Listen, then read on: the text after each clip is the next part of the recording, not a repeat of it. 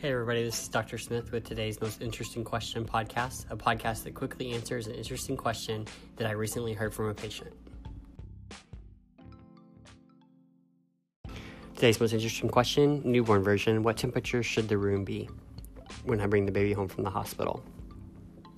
The temperature which you keep your house is variable from family to family, but there's no absolute temperature which is right for the baby. What I usually recommend is that you put the baby in one extra layer over what you have. So if you're comfortable in short and t-shirts, they should probably be in a long sleeve onesie.